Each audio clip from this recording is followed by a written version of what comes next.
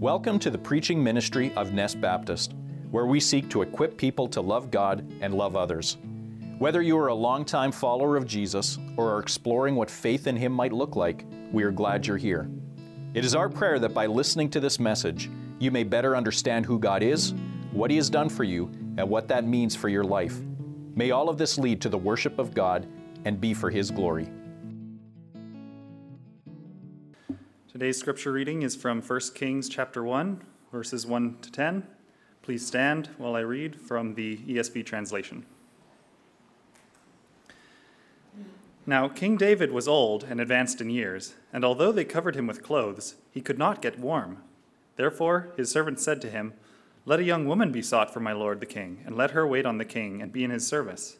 Let her lie in your arms, that my lord the king would be warm." So they sought for a beautiful young woman throughout the territory of Israel, and found Abishag the Shunammite, and brought her to the king. The young woman was very beautiful, and she was of service to the king and attended to him, but the king knew her not.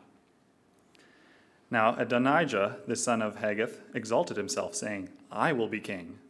And he prepared for himself chariots and horsemen, and 50 men to run before him. His father had never at any time displeased him by asking, "Why have you done thus and so?"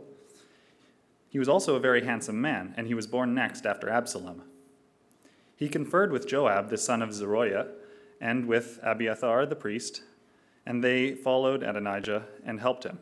But Zadok the priest, and Benaiah the son of Jehoiada, and Nathan the prophet, and Shimei, and Rei, and David's mighty men were not with Adonijah. Adonijah sacrificed sheep, oxen, and fattened cattle by the serpent stone which is beside En-rogel. And he invited all of his brothers, the king's sons, and all the royal officials of Judah. But he did not invite Nathan the prophet, or Benaiah, or the mighty men, or Solomon his brother. Well, if this is your first Sunday here with us, then this is a good Sunday to be here because we're starting a new series. As you know, we recently made it through the book of Ephesians over the last number of months. And now we are picking up where we left off last time as we were going through the Old Testament. We'd been looking at the life of David. And now, as you can tell from this morning's reading, David's life is coming to an end, and we're at a transition point for the history of Israel and salvation history as well. And so we're going to consider that this morning. And like I mentioned 2 weeks ago, I did mention that we were going to be coming back into the Old Testament, so I'm not sure if you had an opportunity to read through 1 Kings chapter 1, but I would encourage you to do so. We're not going to read the entire chapter each week. Sometimes we'll be taking a whole chapter, so next week we're going to be looking at chapter 2, so you can read that in advance of where we're going. But we have been looking, as I say, at the life of David, and this brings us to the next in line, Solomon, in the book of 1 Kings. Now, as you will have heard, David is not dead yet, but he will be soon. And so this series will take us right up to the Advent season. So this morning, I want to give us some background on the kingdom in the Old Testament. I want to give us some thoughts on kingship and why it's important that we should study books like this. We do have some very interesting stories in this book, and so I'm going to be telling some of these stories. So sermons like today, they're going to focus on providing some background, telling the story, and making some concluding thoughts that relate to each of us. And all of this is within a framework that is incredibly relevant, which really shouldn't surprise us as we read through the scriptures. You see, the reason these books were being read then is the same reason that we need to read and to understand them now.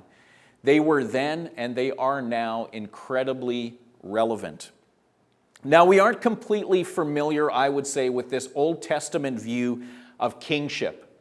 You know, when we think of a king or a queen, we would think of like Queen Elizabeth or maybe King Charles, and these are constitutional kings and queens, meaning that they don't really hold a whole lot of power. They are almost just decorative.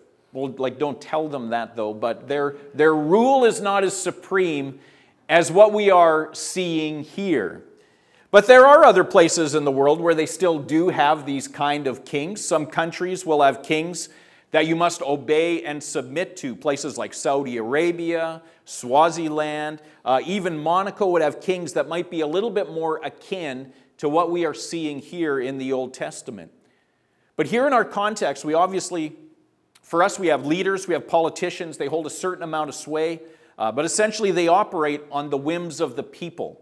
What do the people want is what they will do and bring forward, and that creates a lot of upheaval. It creates a lot of power grabbing. Sometimes it creates instability, though we do live within a relatively stable situation.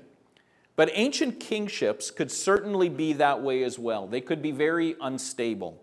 But the terms were very defined, and a nation would rise or fall based on the leadership of who was in power at the time. What was going to happen? These people had real authority. And we have a nation that was on the brink of change. Significant things were about to be afoot here for Israel. David was pretty popular, but as we heard in our reading, he's failing. And so what will be next? Well, let me give you a little bit of background. So 1 Kings tells the story of 14 kings that ruled in Israel from about 960 to 850 BC. And this book starts with Solomon, the greatest king of the book, of course. And it goes all the way to Ahab at the end, who is the worst.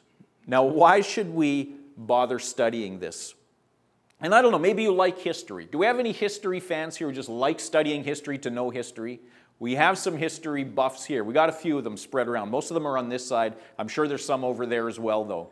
History is a great thing to be able to learn and to be able to learn from and to be able to remember and to be informed of. Now,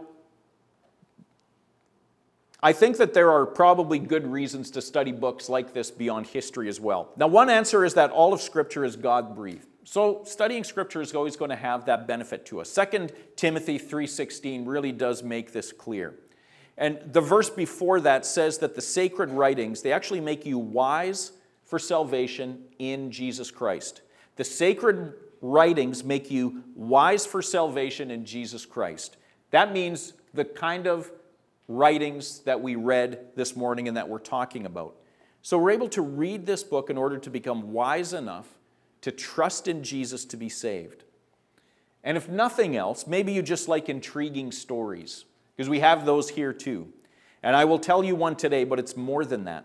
Because how does studying ancient kings make us wise in this way? Well, you see, the stories of the kings in 1 Kings are part of a greater story of the king who was lifted up on the cross to be the Savior of the world. It all points towards this. One of the vantage points to see this is the day of Jesus' execution, actually. And it was on that day that the Roman governor of Judea had an inscription placed on the cross that Jesus was that read, "Jesus of Nazareth, the King of the Jews." We see that in John 19:19. And you know, for him, that was a cruel joke to the Jewish people whom he despised. You know, this miserable victim, this is your king, the King of the Jews. For the Jewish priests, this inscription was an offensive lie to them, actually. But however, Pilate, he had unwittingly declared the truth. This frail and dying man on the cross, about to breathe his last, was indeed the King of the Jews. And if we see that inscription in the light of these scriptures that we are studying, it is breathtaking. He was and he is the promised king that all of these kings pointed towards. He is the hope of the world. And the story of these kings bear witness to me, as Jesus said. And so we must listen carefully. And today's theme is our world's theme. It's a theme of who is in control. And this is what they were wondering at this time as David was nearing the end of his life when he was very, very frail and very weak. Who is in control? Is God losing? Is God's kingdom really advancing? We can see even in our scripture, the few verses that we got into, that things weren't looking too stable. Does anyone care anymore? You know, many feel that Christianity is a thing of the past and that it's not for modern people. It had its time, and we're trying to forget about it. Is God's kingdom teetering on the verge of collapse? Does it look that way from certain vantage points? You know, many believe it does, and many are jumping ship. But they do this at great peril which our text today will confirm. You know, we can look around us on a Sunday like this and we see a healthy and a vibrant community of Christ followers. And we have the assurance that God's kingdom is indeed thriving and it's moving forward. But not all have that experience.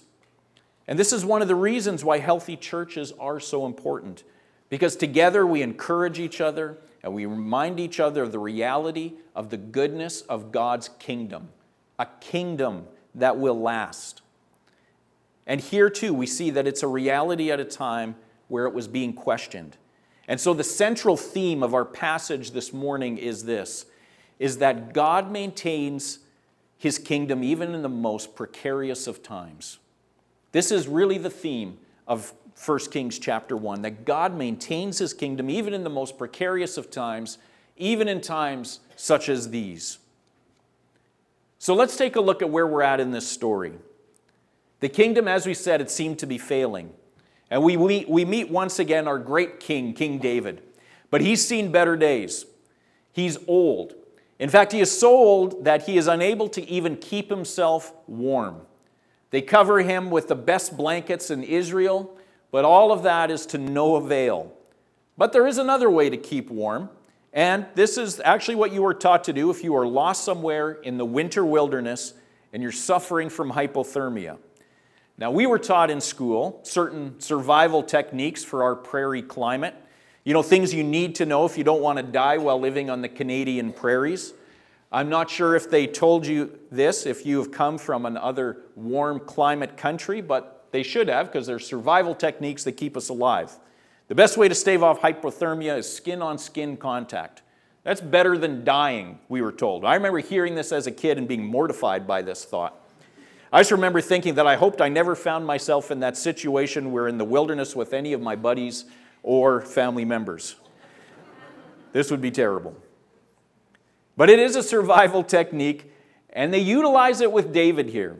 This is kind of a strange passage to read as we're reading through what's going on here. But rather than one of his buddies, they find the most beautiful woman in the land. Her name is Abishag. Now, her name wouldn't clue you off to her beauty, but names aren't everything.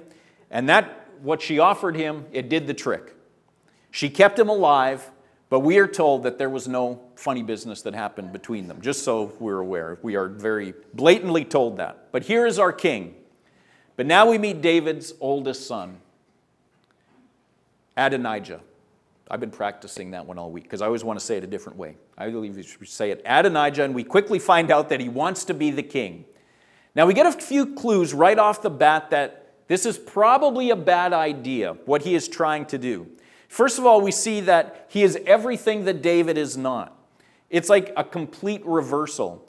He is a vigorous would-be king. He has ambition, he has style, he has image, he has position, and he is the next in line by birth. But there are clues.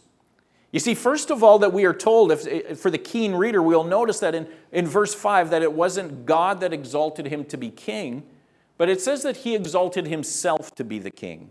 Now that's a really bad sign. I will be king, he says.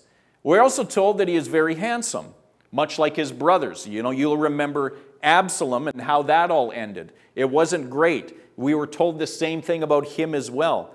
Why say he was handsome? You know, that's a bit of a red flag.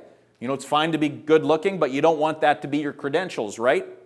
It's like, you know, we're looking to hire this guy, and they're like, well, what's he like? Well, he's really good looking. You know, is that the right person for the job? Maybe not. Saul and Absalom, they were the same, and this is what we were told about them. And so he takes his moment. He sees it. The opportunity is right. The kingdom is precarious. The king's about to die. Here is my chance. He's probably lying in wait for his father to be in the position that he now is. And it's like, I'll wait till he's too old and feeble to be able to resist my takeover. Adonijah was very opportunistic.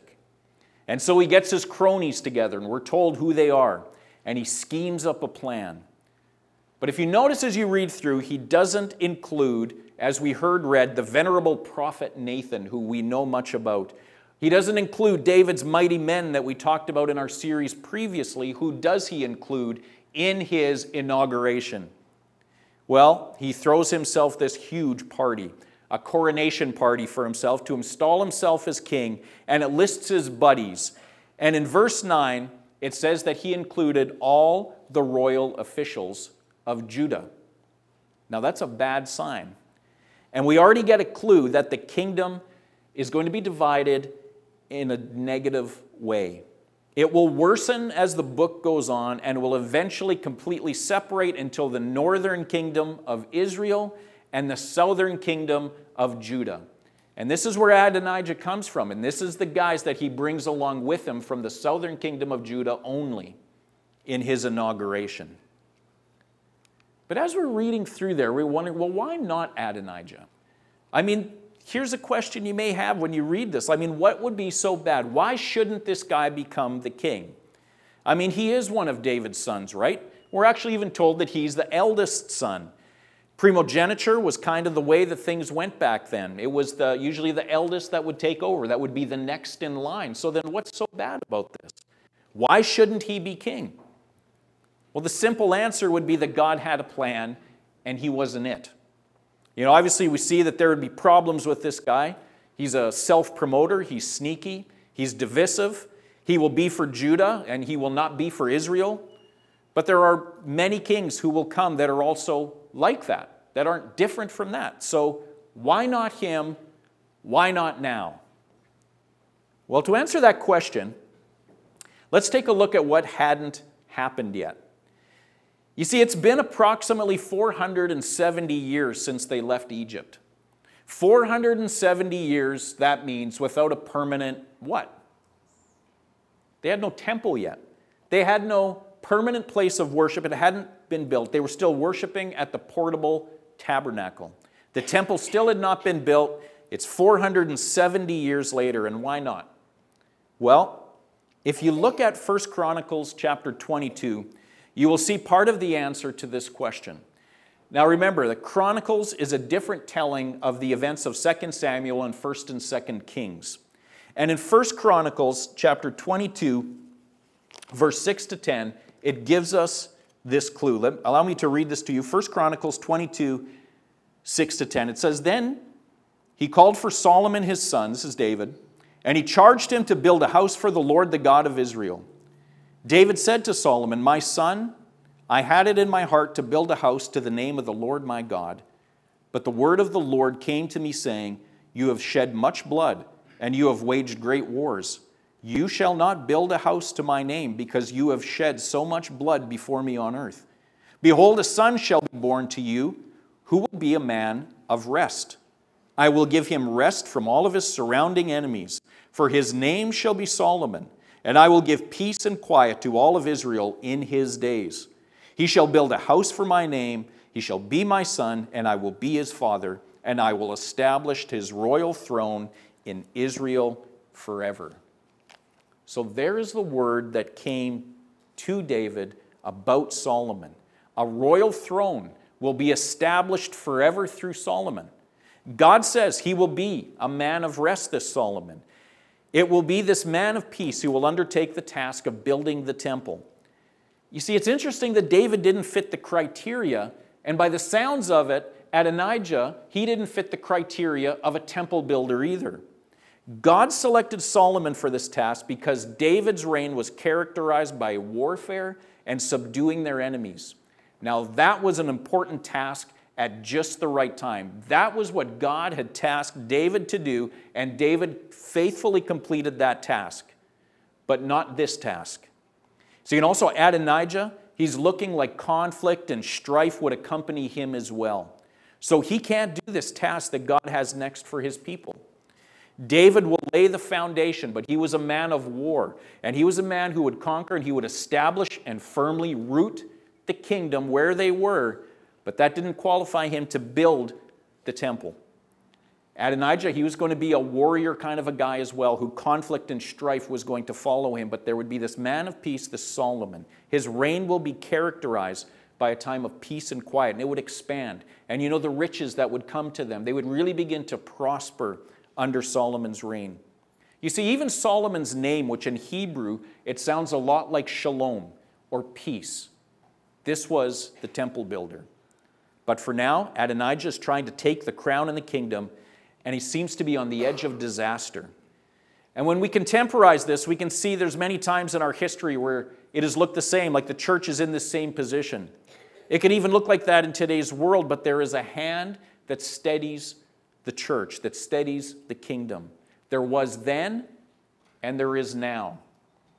And not only that, but there are qualifications that we see here of what it means to be a good leader. We're seeing these qualifications being established.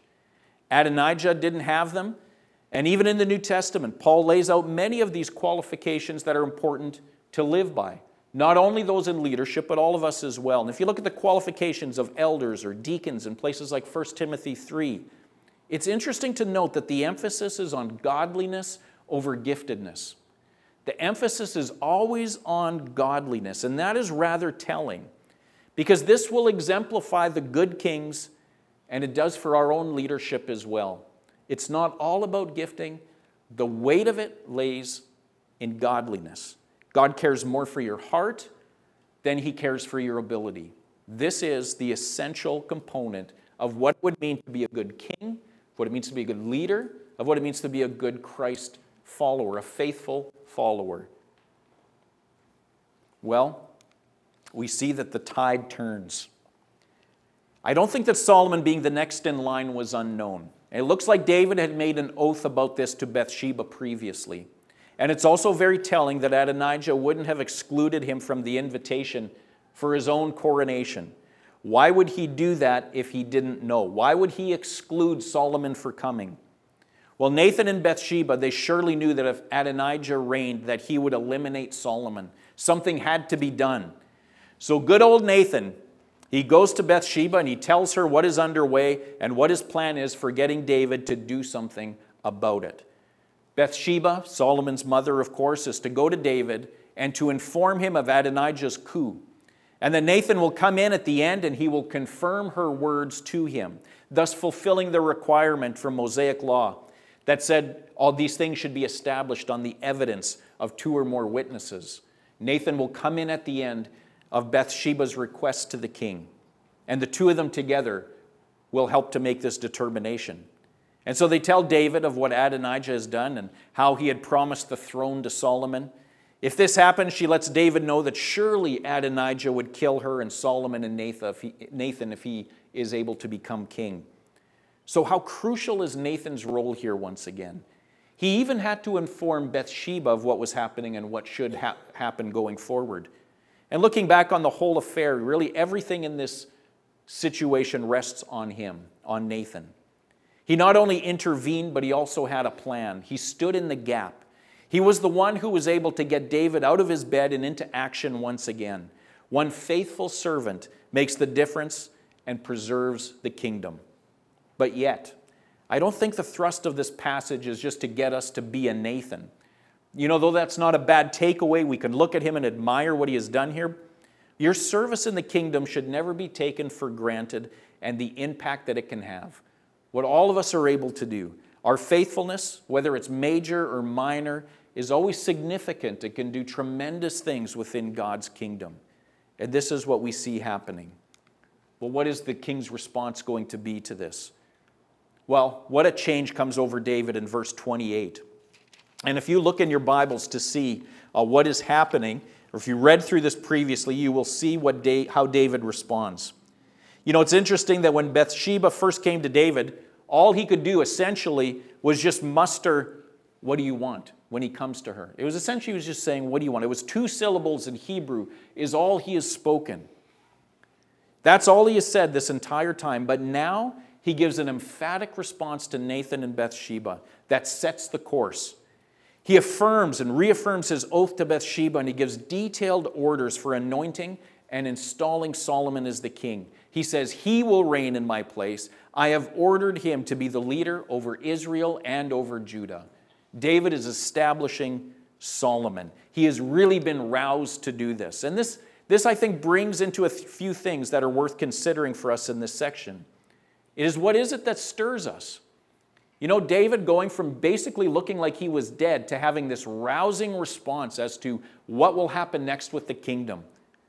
I think a couple of things. Number one, It was the fate of the kingdom that spurred him into action, that really stirred his heart. He was laying there seamlessly near death and suddenly gives this emboldened speech that changed the trajectory of the kingdom towards God's sovereign plan. What stirs us as kingdom servants? What is it that gets you up into action for the kingdom? What are you passionate about?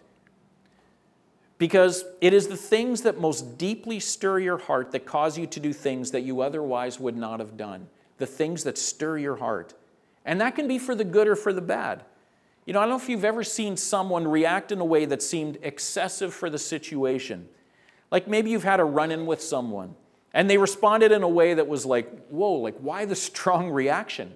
What's going on here? I wasn't expecting this. Or maybe it was you. Maybe you responded in a disproportionate kind of way to a situation that left you wondering, where did this come from? Why am I responding like this? Something hit a nerve that was a lot deeper than what the situation had dictated. It could be pride. It could be a former hurt that hasn't been dealt with, that you haven't fully processed. It could be a challenge to the power that you believe is due to you. It could be so many different things. But when we respond in a disproportionate way, we must stop and think, why? Why am I responding like this? Usually it's getting at an unmanaged idol in your heart. So watch out for that. The problem is usually that everyone else sees the way you've reacted or acted as being over the top, but sometimes we don't see it ourselves. We need to watch out for that. Now that's on the negative side. What about the positive side? What stirs you for the kingdom, that you do radical and great things for God's kingdom? What stirs you? Does God and the things of God stir you into bold movements? Things that are costly, things that are time-consuming, things that push you out of your comfort zone. What are those things that motivate you? This is very different than working to earn your place in God's kingdom. It's not legalism. This is a stirring of your heart that compels you to service. That's what happened to David here. He was stirred and compelled into doing something. Is it happening for you? Do you experience that stirring for the things of God and His kingdom? The second thing that we notice here is that this whole section describes nothing but human activity. If you read through this, there's very little, if any, reference to any divine intervention that is happening, yet the entire course of God's kingdom is being established and moved forward. That's really encouraging, kind of, isn't it? When you really think about that. You see, God didn't just strike down Adonijah in this miraculous kind of way. There's no lightning bolt from heaven giving orders of what to do next. It was just at the right time, in the right situation, faithful men and women had inspired minds with thoughts that moved them into action. Words that turned events into the right direction. Let that sink in and encourage you. Well, the party for Adonijah is over. He and his cronies, they're nearing the tail end of their party. It was designed to make him king, and they hear a racket going on. As they're celebrating, they're coming to the end of their celebration. Must have been a long party because all of this happened while they were still partying, all this stuff we've talked about. They were just outside the city, and within the city, this massive coronation for Solomon was now taking place. David was installing him as king. And then Jonathan, one of David's faithful men and the son of the priest who was with Adonijah, he comes in with news to Adonijah's party. It must be good news, Adonijah thinks. Well, really it is, but it's not good for his plan to become king. Jonathan knows all the details of Solomon's inauguration that's going on at the same time. He must have been right there with him. And as he tells this to Adonijah and his guests, imagine what all of the guests were thinking. They're at Adonijah's party and they're thinking, we backed the wrong horse. What are we doing here? We got to get out of here or it'll be us too that will be killed. Imagine their fear. They slink away from the table and it says they go all back to their own ways.